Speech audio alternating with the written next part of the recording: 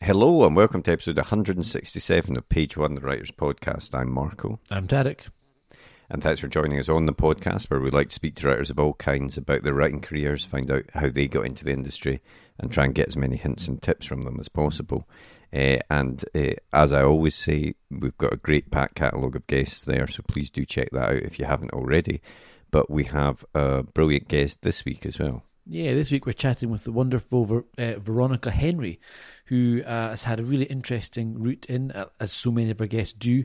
She started writing professionally for The Archers, the Radio 4 radio drama, and then she moved from that into TV writing. She wrote to script editors on shows like Crossroads and Boone. She's had freelance script success with shows like Heartbeat and Holby City, and she's moved into the world of novels after that. So really, a lot of writing and across different genres and media. Yeah, and as you say, an interesting path in, and we chat to her a bit about the differences between writing for TV and writing novels. So we will get straight into it after our advert for our writer's notebook, and then we'll be back at the end of the podcast with a bit more chat and to let you know about next week's guest. But for now, on with the podcast. The blank page. To some, it's terrifying, an obstacle to overcome. But we prefer to think of it as an opportunity, a blank canvas to be filled with all of the adventures and characters in our head. So how to overcome that fear? Well, we all know the best advice for a writer is write. Seriously, get words on the page and more will follow. But what about later, when you start trying to pull those threads of what you've written together? What about the character you wrote about way back at the start? Who was she again? What was she carrying? And where did she leave the MacGuffin that she now really needs in the third act? Think about all those top thrillers you like to read, or that amazing drama you just watched. What did they all have in common? Structure and planning. As aspiring writers ourselves, we've tried many different methods to try and organise all the thoughts about the stories we want to tell. We've been there searching for a piece of scrap paper to note something down, or making a quick note on our phone in between meetings. Or sometimes we'll make a note in whatever notebook we're carrying, or a document on our laptop so we don't forget that great idea. Let's be honest, it can all be a bit messy and it's easy to lose track of everything. And that's when we realise it's not just the story that needs structure and planning, but the way we gather all of our thoughts about it as well. And so we made Page One. Page One is more than just another notebook. It's a place to put down all your ideas for your latest project, divided into easy-to-use sections that will help you plan your story, so that when that blank page comes calling, you're ready to answer. And then afterwards, once it's written, we realised you need to plan how to let people read it, so we included a section relating to submissions. Each one is designed for one project, whether you want to write a book, screenplay, a comic, or any other kind of story. We truly believe that when you use it, it will help you get to the main event, writing your story. So we hope this helps. We can't wait to read what you come up with. And remember, every story starts with page one.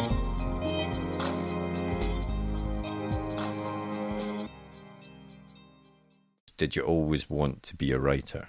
I think so, yes. I didn't really sort of dream about anything else. I was always a bookworm. I think most writers are. I think that's how we get sucked into the process. And I just... that was my world very much. Certainly until I was a rebellious teenager. That was my escape before other more nefarious activities took over. So yeah, as most writers probably do, I probably had a little notebook that I scribbled down in, or when I learned to type, that was pretty exciting. On a proper old-fashioned typewriter. Yeah. Well, I was reading real somehow. I was reading that. Yeah, your first. I think it was your first writing job was writing for The Archers, but that was on the old school typewriter that you were banging. Yeah, my first job was actually typing Archer scripts. So, right. Okay. Yeah. So it would take 2.5 hours to type one out, and it was on originally an old-fashioned typewriter, and then we got Olivetti ET121s, which had an 11-character memory. Right, okay. Revolutionary. Game changer. I know, it seems bizarre, doesn't it? That was very exciting. So how did you get into that job? How did that come about? Okay, so I did go to university. I studied Latin, which might seem strange, but actually, as a wordsmith, it's incredibly useful because it teaches you the power of words and is very, very disciplined, actually, as well. So, with a Latin sentence, you can only write it in a certain order. And if you change the order of those words, the meaning changes dramatically. Okay. It really does make you focus on how you're using words. I did actually get asked to leave. I didn't work. There's a story here. Yeah, I didn't work hard enough. I think probably nothing terrible. I didn't sort of burn the university down or anything. And then that's when I went off and did a secretarial course. And then just happened to notice an advert for the Archers. I was living in the Midlands, and it was based at Pebble Mill, and I thought that sounds fun. And the rest is history. I just kind of walked over the doorstep into Ambridge, and kind of really fell in love with storytelling then, because I realised how important it is for everybody to escape, to have some sort of an escape. And just, I used to answer all the fan mail, for example, as well. And it just became really apparent that at 7:05 every night, which was when it went out in those days, people just loved switching off and listening to other people's stuff. Yeah, absolutely. And am I right in saying as well, you actually got involved in sort of like I think the technical term's the Foley, but like making sound effects and all that sort of stuff? Yes, yeah. I mean, yes, I was the production secretary, but you never knew what you were going to be asked to do. So yeah, classic example, phoned up and said, oh, we need some the sound of some newborn baby piglets. Can you sort that out? I was like, yeah, no problem. So I never actually realised how it works. So you basically would just get a call and you wouldn't have a clue what it was for or anything. They would just say, we want this sound effect by whatever date, and you go over and try and work out a way to create that sound effect or to find it. I mean, mostly it was the sound department's job to do that, obviously, but I think I somehow got roped into, I'd get a sound engineer and then I'd phone around the farms and say, how old are your piglets? Get me send someone around to record them. Yeah, and then off we'd go. It was really sweet. And then we'd have, I don't know, Princess Margaret was on, and it was just, you just didn't know what was going to happen next, really. So piglets one day, Princess Margaret the next. and then after that, you moved into sort of the world of TV. I think you were a script editor on shows like Crossroads. What does a script editor actually do? What did that involve in the day-to-day? Well, I know it's hard to believe that Crossroads had a script editor, but it's having a renaissance at the moment, thanks to Helena Bonham Carter and the lovely show about Noel Gordon, who was its sort of leading lady. So a script editor basically commissions the scripts, helps out with the storylining, then edits the scripts, literally, kind of makes sure that they're pacey, interesting, that there's a good cliffhanger. But also liaise with like the costume department about what everybody should be wearing. I think my favourite bit of the job was going to casting sessions, actually. So I was quite lucky in that on that particular show, the script editors were quite hands-on with everything, like shaping how the show looked and felt. So and a really good training for writing books eventually. Because you're juggling so much. You're planning, commissioning, editing, and then looking at what's going on in the studio, and then making sure it's all, watching the actual broadcast. So your mind's all in 17 different places. Yeah, having to juggle everything essentially. Yeah, exactly. So writing a novel's like really easy after that. I mean, it sounds like a kind of a very unusual route that you've taken into the kind of script writing world that you've found yourself in at that point. And with the whole time you're going through, the Archer stuff and then the sound effects stuff, did you always think, I want to keep moving myself, or I want to keep positioning myself so I can get into the actual writing things? Actually, I was kind of heading for producing, and then guess what? I had a baby. And TV and babies don't go particularly well together. If it's a very demanding. Certainly in those days, and we were talking like my oldest son is 32 now, so it was a long time ago. And it was tough. And I was really lucky in that I just thought, actually, I'm just going to jump over the fence and do a bit of a poacher turned gamekeeper and do script writing, which I knew I could do from home. Fondly imagining that the baby would sleep in a motor, which obviously isn't quite what happens. But and when you're doing scripts for shows like you were writing for, I think you were writing for shows like Heartbeat and Holby City and things like that. How much freedom does the writer have? Like, how much are you being given guidance on, right, we need a script that does this, or how much of your own idea can you bring into a script like that? Okay, so I was working mostly on what's known as continuing series, which have, the series will have a series arc, which you have to follow, which is based around the main characters, the consistent characters. But then within each episode, you'd have a guest story to tell those stories through. So for Holby, it would be a medical story. For Heartbeat, it was sort of crime or what, and there'd usually be 2 or 3 plots as well. So you'd have an A story, a B story, and a C story. Whilst you were given a certain amount of material that you had to adhere to, because it had to pick up from the previous episode and follow on to the next one and be in keeping with the tone of the show, you also had the creative freedom to create your own characters, guest characters, if you like. Okay. Yeah, so it's quite a juggling act. Yeah, sounds it. And so would you kind of be told, right, so characters A and B aren't speaking, they've had a fight, and so you'd have to keep that animosity going because someone else will resolve it in 3 episodes' time or whatever. So you just kind of keep things moving. Yeah. But you'd use your guest stories to, so if it was a Holby City story, maybe 2 consultants were disagreeing over the treatment of a particular patient, you'd just be given that as a story brief, and then you'd have to find an interesting story that was a guest story to play out their kind of antagonism or their competitiveness, or the fact that one's going to make a terrible mistake and the other's going to go, "Ha, told you so," whatever. Yeah. I mean, that all of that grounding that you've had there must have given you a brilliant sort of idea of how to structure stories and how to bring characters in and all of that sort of stuff. It must be a brilliant route into novel writing, which we'll get onto in a moment. Yeah, I mean, the thing that it teaches you is discipline.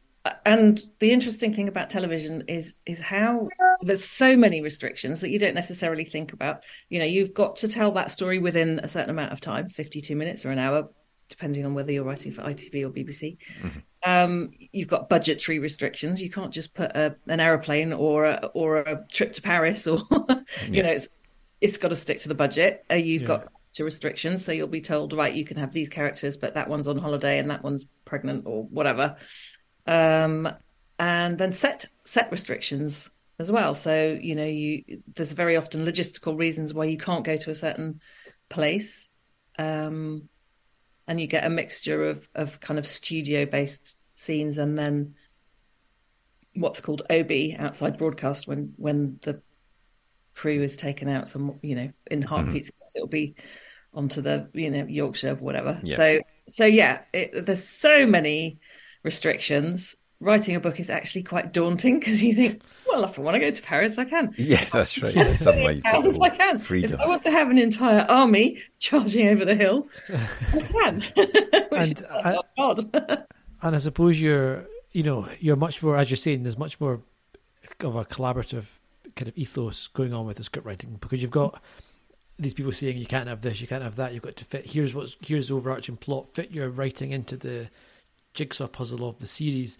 I mean, is that a good thing? Did you find that quite a helpful process, or was it quite difficult sometimes? Gosh, the feedback. That really, really varied. I mean, sometimes you always knew when you delivered your first draft and they went, "Oh, this is great. We just need a couple of tweaks," but that was all going to go horribly wrong any minute. Fall apart. I do miss the collaboration, actually. That was quite, how solitary writing is. So that was, on a personal level, that was great, having people to talk to and bounce off and have to work with. But then it could be frustrating because there would often be reasons, an executive producer would come in and go, "I don't like that storyline, let's get rid of it." And you'd have to start again, and you'd just think, well, what it seems to be working. What's the problem? But there'd be an issue. So there would be things that would pop up that were out of your control, if you like, which doesn't tend to happen with your own novel. People don't just sort of randomly object to something that then has a knock-on effect of what you're writing. So and so what, at what stage did you think, right, I want to actually try my hand at novel writing? So as I'd always loved books, it felt much more of a natural medium for me, because the thing about script writing is it's not really about words, it's not about adjectives, it's not about beautiful writing at all. It's a template that you hand over to a group of people to do more with. So obviously the structure is really important, and the dialogue, etc. But it's not about creating a beautiful sentence, right? And that's kind of what I quite often worked in development, which is when you're thinking of new TV show ideas, and I'd write a Bible and characters and possible storylines, and whenever anybody read it, they were like, "You should be writing books." and I just thought, you know what? I think I probably should.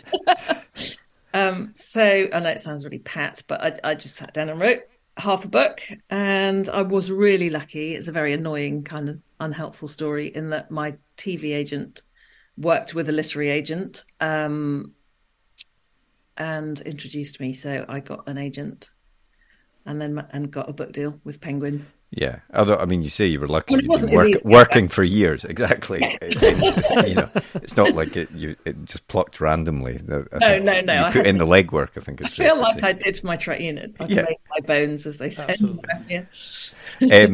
And so I think that was in 2000 you got your first book deal, is that right? Yeah. And so when that came about, and the first book, was it A Country Christmas? Was that the first book? Yeah, it was actually called it was originally called Honeycote, which is the name of the village it's set in. Right, okay. It's had a title change, just to confuse everybody. But yeah, so that was the first one. Yeah. And obviously since then you've been like hugely prolific since that first book was published. I mean, I was looking at I never know how accurate these things are when I look them up on the internet, but there looks to have been 1 year where you had at least 3, if not 4 books out, I think. They might not have been full-length novels, or they might have been issues and things. But yeah, I've basically written a book a year since then, roughly. Right, that okay. Tallies out at. So I think I'm on book 23 now. That would make sense. And when you wrote that first novel, did you just think, right, this is where I want to be, this is what I want to be doing? I did love it. I just loved being in control of everything and creating a world and dictating what everybody looked like and ate and smelt like and who they were having an affair with, or it just was. I just felt like the controller. I felt in control all of a sudden, without wanting to sound like a control freak, but it was just very nice to be the master of everybody's destiny. Yeah. And I mean, what's your process then? Do you have a kind of schedule time that you sit down and write, or do you kind of just squeeze it in amongst your daily routine? What's your process? Well, I have to treat it as a business. It's a business, to be honest. That's how I make my living. That's how I keep a roof over my head. And I mean, my children are grown up now, but I like to throw them the odd Easter egg. And it's so weird. Just as we were talking about Honeycote, and I was thinking back, do you know what? I really didn't think about how I wrote it. I just sat down and wrote it. And I was very confident, which is odd, isn't it? I just felt it. But I think perhaps it was because in those days there was no internet.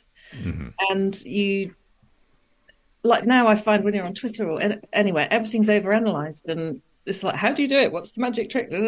And you should be doing this. There's a lot of, this is how it should be kind of. Yeah, a lot of gatekeepery type stuff. Yeah. And I found that really inhibiting. And I start thinking, well, I don't do that. So I think one of my biggest tips would be to not overthink it in a way. And every book I write differently. I think I do a lot of it in my head because I had that brain training from telly of keeping so many different stories. And I do plan out to a certain extent. I like a route map.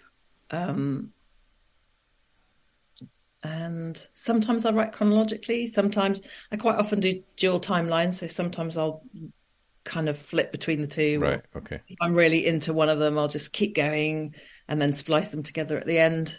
So, I mean, with that process, that's interesting. I mean, do you, when you get to the end of your first draft, is it pretty clean, or is there quite a lot of work that you need to do to sort of whip it into shape? I tend to get my editor on board earlier than I used to, because I think there's much more. I think we're much more answerable to our editors and our readers nowadays. I think back in the day you kind of pretty much wrote what you wanted and floated off. Whereas now I think the reader's expectations are much more specific, and everything's much more marketed. Mm-hmm. So, I write something that's perfectly readable, but isn't perfect. And I know it's perfect. And I kind of think, right, I'm not going to dig down too much into any of it until I know that the structure works. Yeah. So I send in, a first draft there's a structure in place that works, and lots of emotional, comings and goings and turmoils, but it's not perfect because I haven't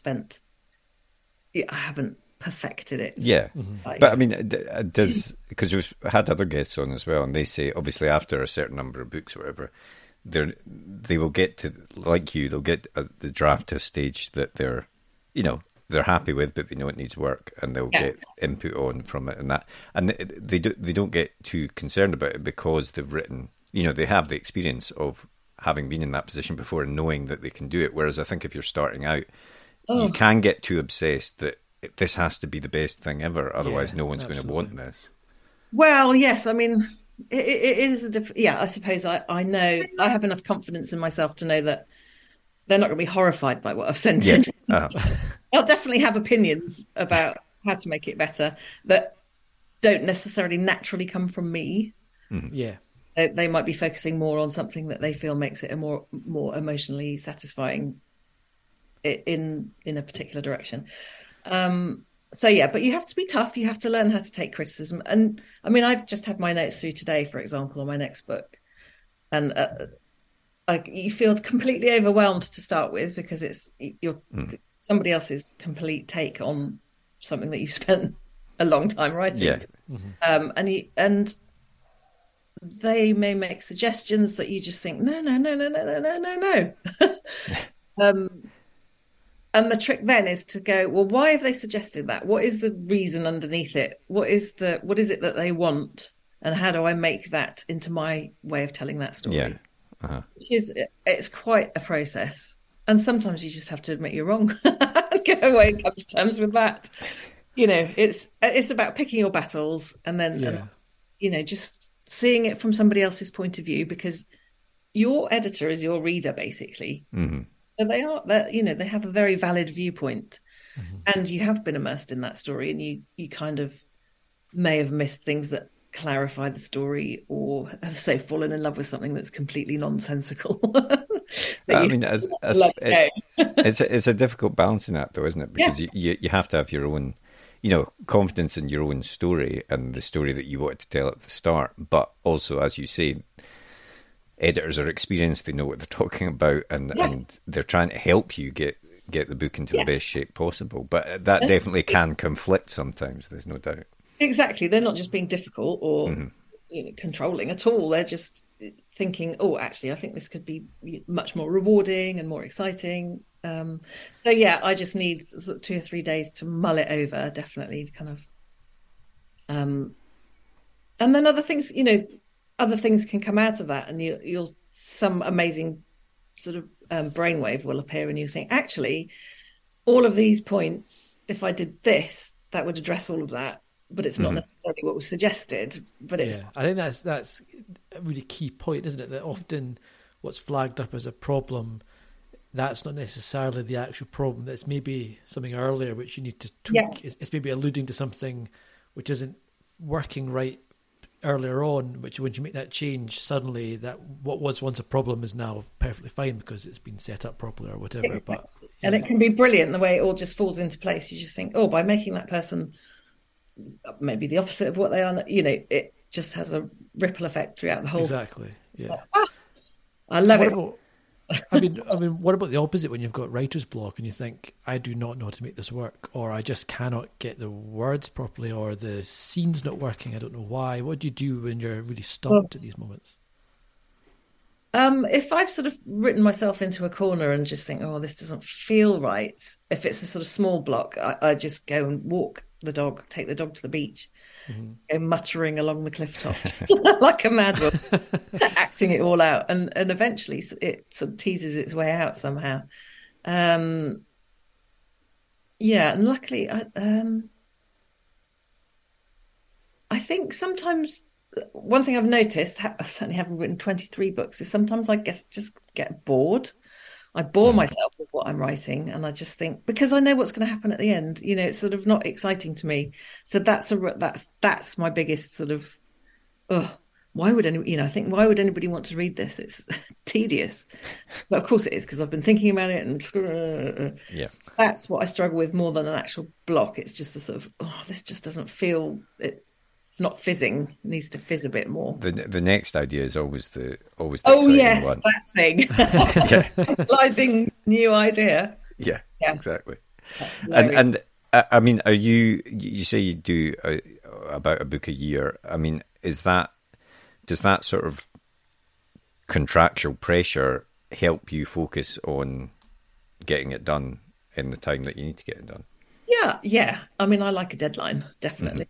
And what else am I going to do? Yeah, I think with a book a year, and now I'm in hardback and paperback, I have to hit that because that's what my readers want. It's a very specific, that book's coming out at that time, that's coming out at that time. We can't mess about with it. So it's quite useful to have that. Yeah. I can't just mess about and not deliver. There's a lot of things that have to happen to hit those 2 publications. Yeah. Every year. It's a big team. This. It's a big team waiting to sort out covers and, copy edits and the whole shebang. So, well, your latest book is 30 Days. So why don't you tell us what that book's about? Yeah, this is 30 Days in Paris, which is about a 50-something-year-old woman who has amicably separated from her husband. He's gone down the marathon cycling, rock climbing route. That's not her thing at all. She wants to go to the theatre in the wine bar and, stumble home in a taxi. So they've just kind of gone their separate ways. And she basically thinks, right, I'm going to revisit my youth. She went to Paris as a 20-year-old, fell in love with it, fell in love as well. It all went wrong. And she's never been back. And now she rents an apartment for 30 days to rediscover herself, find out who she wants to be. And actually, she's writing a book as well. She's a ghostwriter, but now it's her turn to write her own novel, which is quite an interesting leap. So it's all about her going back. And it's, again, dual timeline. So we go back with her to when she's 20, find out what went wrong. And your novels are all, I suppose, use the word that you used earlier, sort of escapism, which is an important thing for, as you say, for books to be able to do, to transport you to that different world and become, so that you don't want to put the book down and see what's happening to the characters. I mean, how do you generate that in your writing? How do you generate these ideas that you think this is what someone will want to read? Gosh, I mean, it's usually where I want to go. I've always wanted to set a book in Paris anyway. I kind of just had to wait for the right story to come along for that. It's just somewhere I've always wanted to go. And then that sort of, I suppose it's because of my age, that kind of empty nest, women having a chance to sort of reinvent themselves, if you like. Mm-hmm. That was the gift with that. And it's just, they just seem, I don't know where ideas come from. Does anybody? I think if I knew that, I'd be very wealthy. I just kind of get a feeling for a place or a time or an area or a sort of maybe a world that I enjoy and would like to spend time in.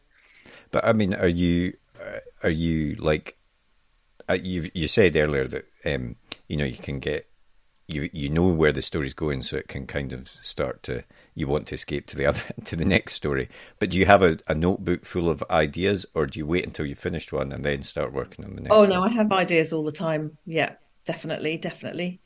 Things pop up, and you just think, oh yeah. And sometimes just one small thing can just trigger a whole, Yeah, absolutely. To your head.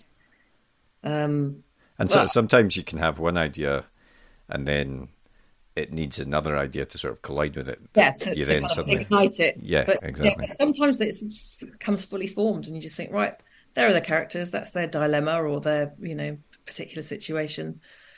The story's all there, which is that's how we like it. Do you ever, I mean, how do you? How do you know when you've got like an idea, but that's not quite ready? How do you know when an idea is ready to be written and that it's got enough meat to it, or enough of a plot to it? That is the hard bit, really, and that's where having an editor and an agent helps, because you can kind of you can brainstorm a little bit with them, and just get a bit of input and think, is this enough? Sometimes, the inciting incident might be great, but as we all know, it's that bit in the middle that's the hard, horrible wasteland of this biggest crap. You know what's going to happen at the beginning. You know where you want them to get to, but lots of exciting things have to happen in between. And if the characters aren't interesting enough, and their situation isn't interesting enough, or where they are isn't interesting enough, it will just fizzle out. And that's always that's the hard work, isn't it? Yeah. No, definitely. And I think, to be fair, that's where so many people that say I'm going to write a book, they get stuck in that. They have an exciting idea to start it, and then suddenly they hit that middle bit, and that's the difficult bit. I would say anybody can start a book. Yeah, anybody can do a really great first chapter, and it's about 30,000 words in that you start going, oh. Yeah, and that other idea is suddenly becoming really attractive.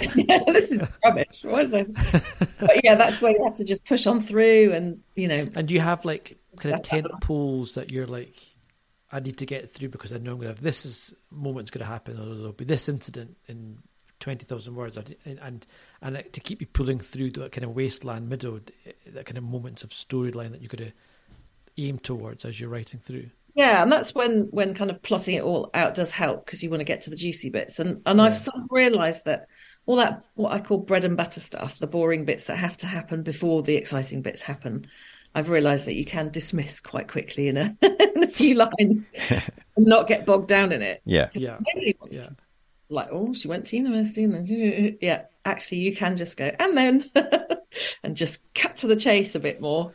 I mean, that sounds like something from TV. Is that your kind of TV background, being like, cut as close to the kind of action as you need to? I guess. But I also, I really object to that kind of whole Hollywood, it's all got to go this, because part of the joy of writing books is the writing, the description, and the slow, I mean, I know thrillers are very like movies, short chapters, boom, boom, boom, cliffhangers.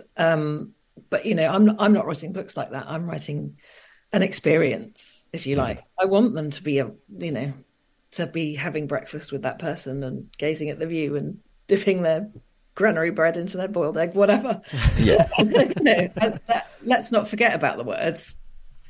Yes, absolutely. But like we were saying earlier, that's the sort of thing that, does differentiate a book from a script, and is the sort of thing that, done well, is what draws you into a book, is that sort of thing. And you want, there's nothing like reading a good book when you actually want to spend time with these characters and you want to dive back into that world. That's when you've got a book that you love, and that's, I think, what as writers we're all aiming for, no matter what type of genre that we're writing. Absolutely, but it's just a balancing act, and that's absolutely when the editor comes in and goes, "Yeah, Ronnie, you've been going on about that for too long." Not that she would dare say that, but yeah. And so 30 Days in Paris is out soon, and then what is next in the pipeline? Well, I've just finished the first draft, but I can't say anything too much yet. Sorry. No, that's fine. Not that it's a massive secret, but I just want to be more confident about how to pitch it before I do, send it. No, absolutely. So, I mean, but you've got, like, how far in advance, I suppose, is what I'm asking, is the next book? Yeah, so the next book, I've just delivered it, and that will come out this time next year. So, right. Yeah, I work a year in hand, I guess. Mm-hmm. Yeah, but yeah, There's still lots to be done.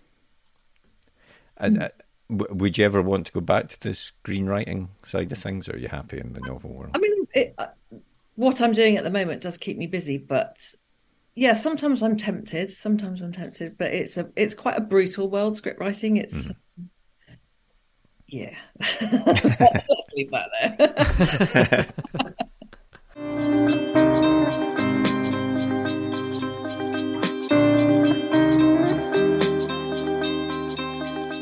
What was the last book that you read? The last book I read is right here, actually. It's called The Daughters of Madurai.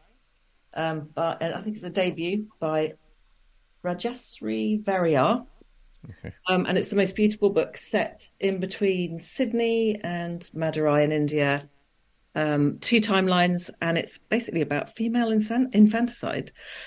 How I know that sounds terrible. It's actually the most beautiful book about a very serious issue. Wow, yeah. Baby girls are not treasured and valued, or weren't. We're obviously working towards that not being a thing anymore. But it's just so evocative. You can smell India in it. It's just beautiful. It's colourful and not as horrendous at all as it. I mean, it's a serious subject, but yeah, sensitively handled and very uplifting. Wow, okay, cool. Yeah. Nice. Yeah. What about the last film that you watched? Film?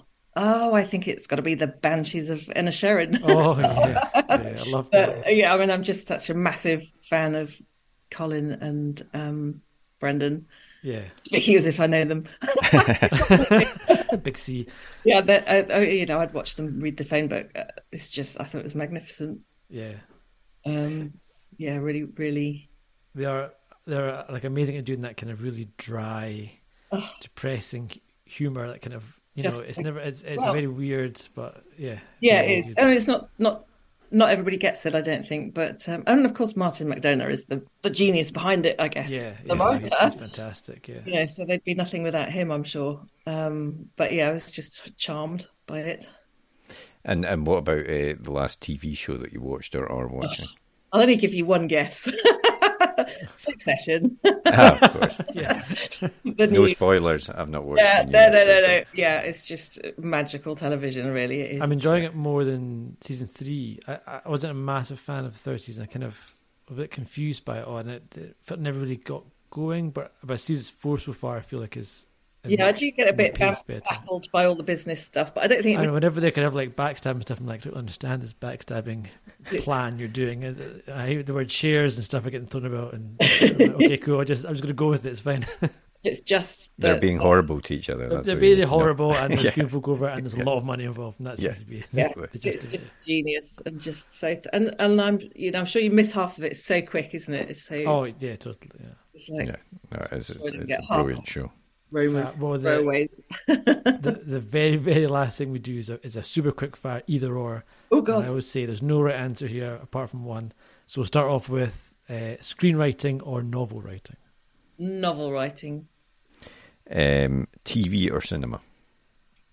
Ooh.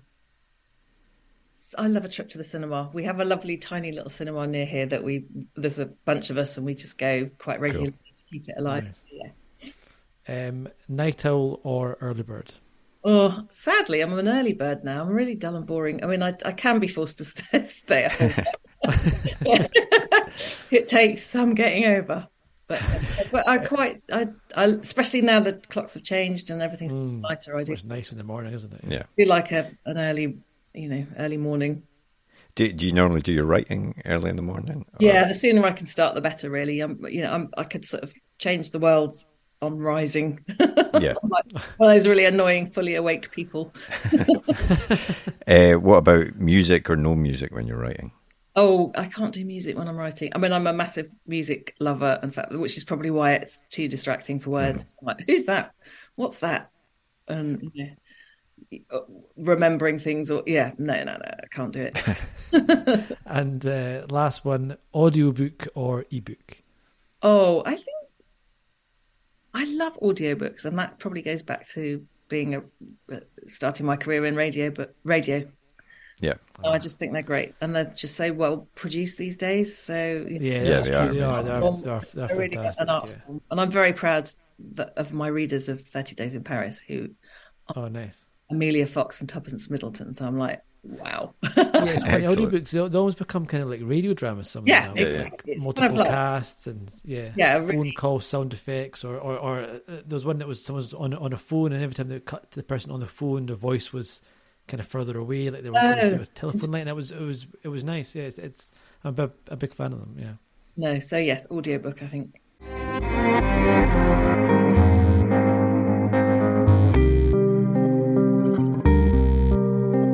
So, Tarek, it sounded almost like you would pick an audiobook over an ebook yourself there. I'll tell you what I would do, Marco. I would pick a certain audiobooks over ebooks. I would say ebooks are consistent. You know what you're getting with an ebook. You know the font is the same, the quality of the text is the same, as in the actual physical quality, not the writing. But with an audiobook, it can be. I've had some great experiences and I've had some dreadful experiences. Based on the narrator, I suppose, probably. And so a good true. Audiobook can be really, really immersive, yeah. Yeah, okay. Well, interesting to note that one. It's sort of a strike against your ebook I just like campaign. the good stuff. I'll take anything. But thanks very much to Veronica for coming on to the podcast. That was a really interesting chat, and interesting to hear starting out in TV back then, and she was having to do sound effects and things like that as well. Yeah. And then obviously moving on to become a best-selling author as well. So you can pick up her books now. 30 Days in Paris is her latest, and we'll put a link in the podcast description so you can do that. But next week we have another brilliant guest, and we're moving more towards crime. Yes, we're moving into the crime world next week with Graham McCrae Burnett, who is a Scottish author. His big book, of course, his Bloody Project, is one that a lot of people will know. And won Booker Shortlist. Booker Shortlist, sorry, yeah. Shortlist for the Booker Prize. And it's a fantastic book, and it's a really interesting chat we have with him about his writing process, how we got in, and what it's like, I suppose, writing, because it's a tiny publisher that put that book out and it became massive. So Saraband, yeah. So yeah, it's a good chat. And also interesting because he's someone that found success quite, it's quite hopeful for the likes of me. He found success later on in his writing journey, I guess. And he talks about, the struggles to get there, and also the huge impact that being even on the short list of the Booker can make. I should also say that he not only has he been shortlisted for his Bloody Project, I think was it Case Study was also longlisted. Yeah. So he is a top writer and a great guy, very funny as well. So please do tune in for that one next week. Yep. If you enjoyed today's episode or any of our previous episodes, please do take time to rate and review us on Apple Podcasts or your favourite podcast app, as that helps us to continue to get great guests on the podcast. And if you'd like to get in touch with us, you can do so in a variety of ways that Marco spends most of his life now managing. So let's go for it. Email, you can hit us at podcast@rightgear.co.uk. Twitter, you can find us... You've not taken the shortcut that I gave you last week. No, it's at UK Page 1, and that is our Twitter handle. Yep. Our Threads handle. Our Threads handle. Our Blue Sky handle. And for Mastodon, you find us at writing.exchange/@page1pod. Yeah. Really, and even at Instagram is at UK Page 1. So we're mainly at UK Page 1. So it's just at UK Page 1. Everything. It's only Mastodon, and then YouTube are slightly different. But just search Page 1 on the internet and we'll be there. I could make it easier for you because all of these links are in the podcast description, so you could just say. Oh, well, this is the first I've heard of it, Marco. Christ. But but thanks for tuning in, and we will be back next week with another great episode. See you later.